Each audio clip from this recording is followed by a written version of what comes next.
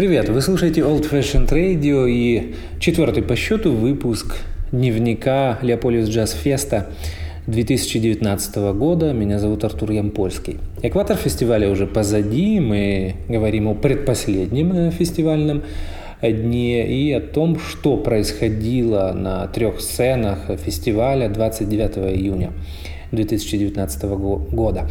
По традиции, первые концерты проходят на сцене у Дворца Потоцких. Это 12 дня. И вчера была хорошая погода, было не жарко, поэтому уже без 10-12 парк во дворе Дворца Потоцких уже был заполнен людьми, и это приятно.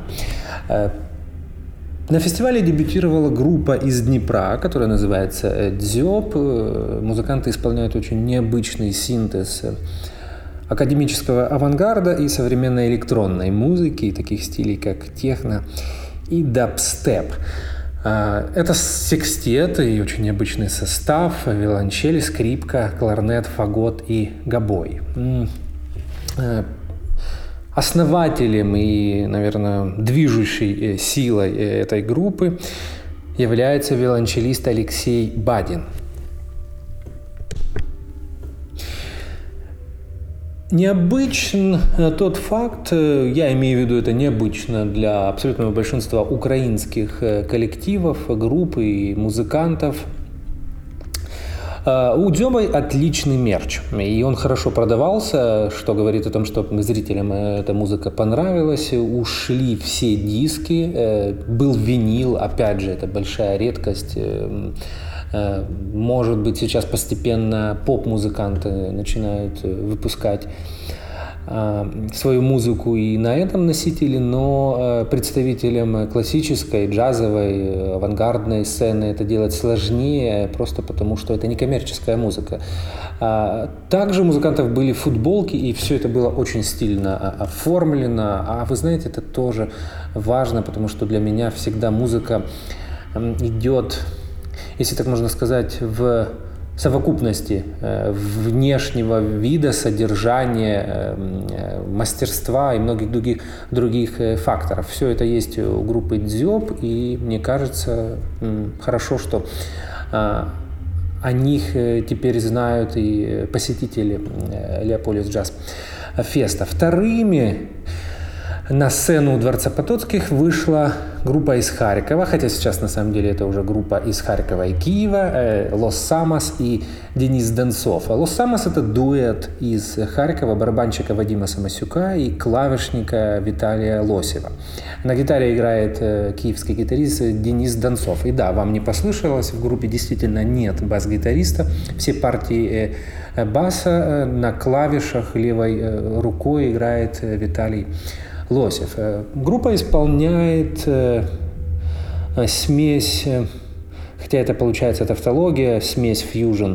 Это фьюжн, может быть, с элементами поп-фьюжн и фанка, вот таких стилей музыки. И вы знаете, я должен сказать, что это одна из лучших групп в Украине, которая исполняет фьюжн-музыку.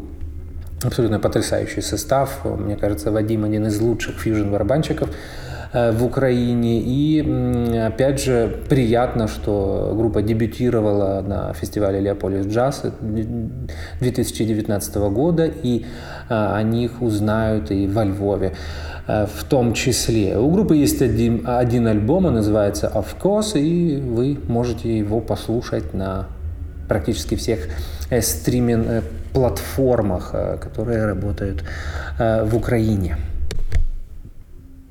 Как вы уже знаете, опять же, это уже стало традицией, когда работает сцена у Дворца Потоцких, у меня, к сожалению, не получается послушать концерты на площади Рынок.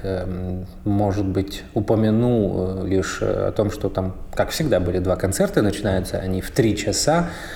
Слышал много положительных отзывов о составе изданий, вокалистки и мультиинструменталистки Клаудии Кампаньол, которая исполняет поп-музыку, ритм-блюз, джаз и нео-соул. Вторыми был состав из Люксембурга. Да? Вот представьте, даже в таких маленьких странах бывают джазовые составы. Группа называлась «Кляйн». А мы переходим к третьей сцене, вечерней сцене имени Эдди Рознера. Вчера были два очень разных концерта.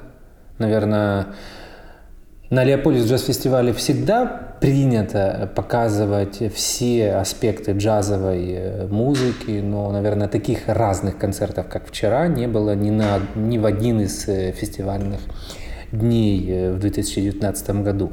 Для многих состав, который выступал первым на сцене имени Эдди Рознера, был так называемой темной лошадкой.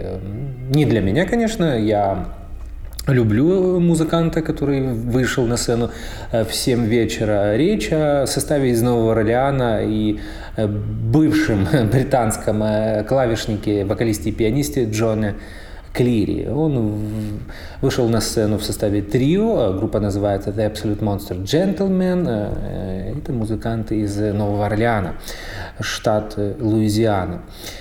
Джон Клири, как я уже сказал, родился в Великобритании, но любовь к американской музыке, к новоорлеанскому фортепиано привело его в штат Луизиана, и с тех пор он живет там, хотя были моменты, когда он снова возвращался в Великобританию.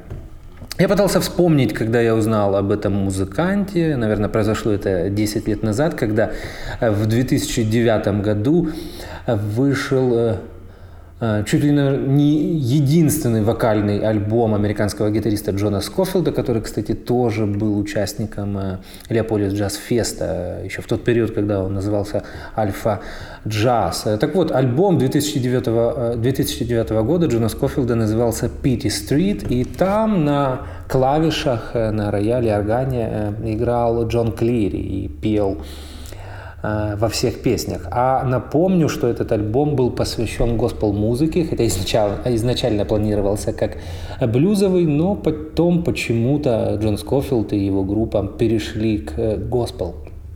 Вот с тех пор я обратил внимание на этого музыканта, уже после этого узнал, что кроме своей сольной карьеры он еще и очень именитый сайдмен, играл с огромным количеством известных музыкантов, но не об этом речь. Я вам очень советую послушать его альбомы, опять же, они есть на стриминг-сервисах, и это такое очень интересное сочетание новоорлеанского R&B и более современных жанров соул и фанк.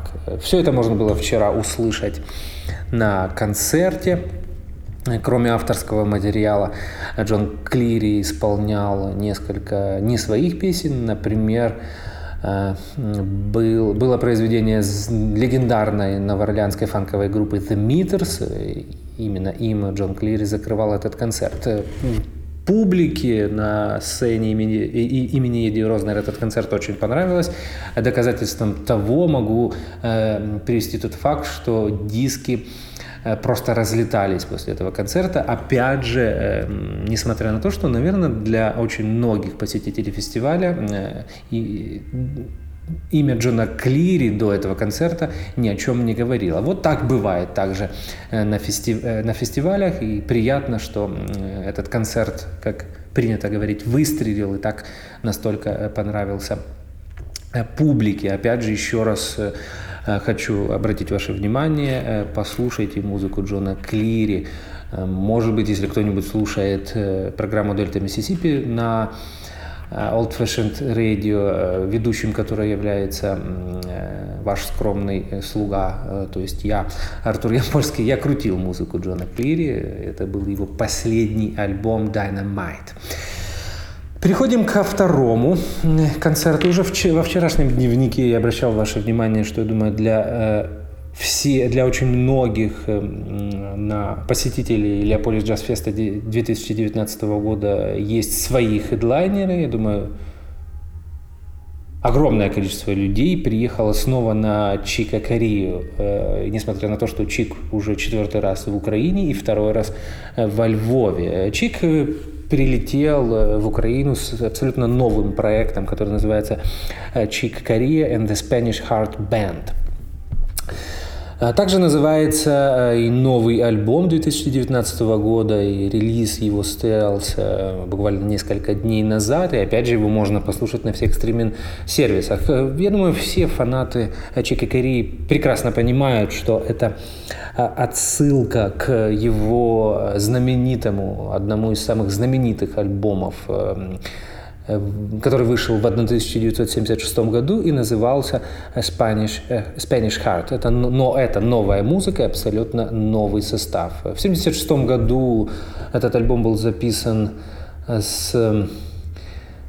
А вот вы знаете, всех уже и не вспомню. Стэнли Кларк, Стив Гетц, состав там был очень сильный, и для многих это любимая пластинка Чика Кории. Вчера интересно, что во Львове был первый концерт тура, и музыканты несколько дней репетировали, очень приятен такой, с другой стороны, у Чика Кории не может быть другой подход, и впервые сыграл эту программу это именно во Львове, и это тоже приятно.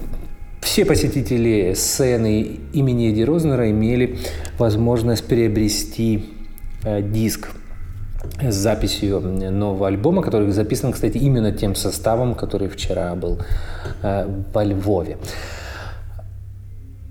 Вот такая, наверное, это немного общая информация, но я почему так говорю? Я еще не сформировал свое мнение по поводу этой программы. Я думаю, должно пройти время. Я хочу внимательно послушать эту работу, потому что сейчас пока у меня в голове оригинальный Spanish Heart 1976 года. Ну что же, вот таким был 4-й фестивальный день.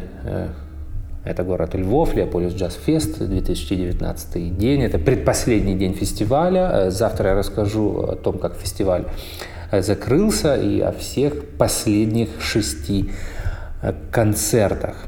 Это Old Fashioned Radio, Артур Ямпольский и дневники Леополис Джаз Фестиваля 2019 года. Спасибо, что нас слушаете, и до завтра. До свидания.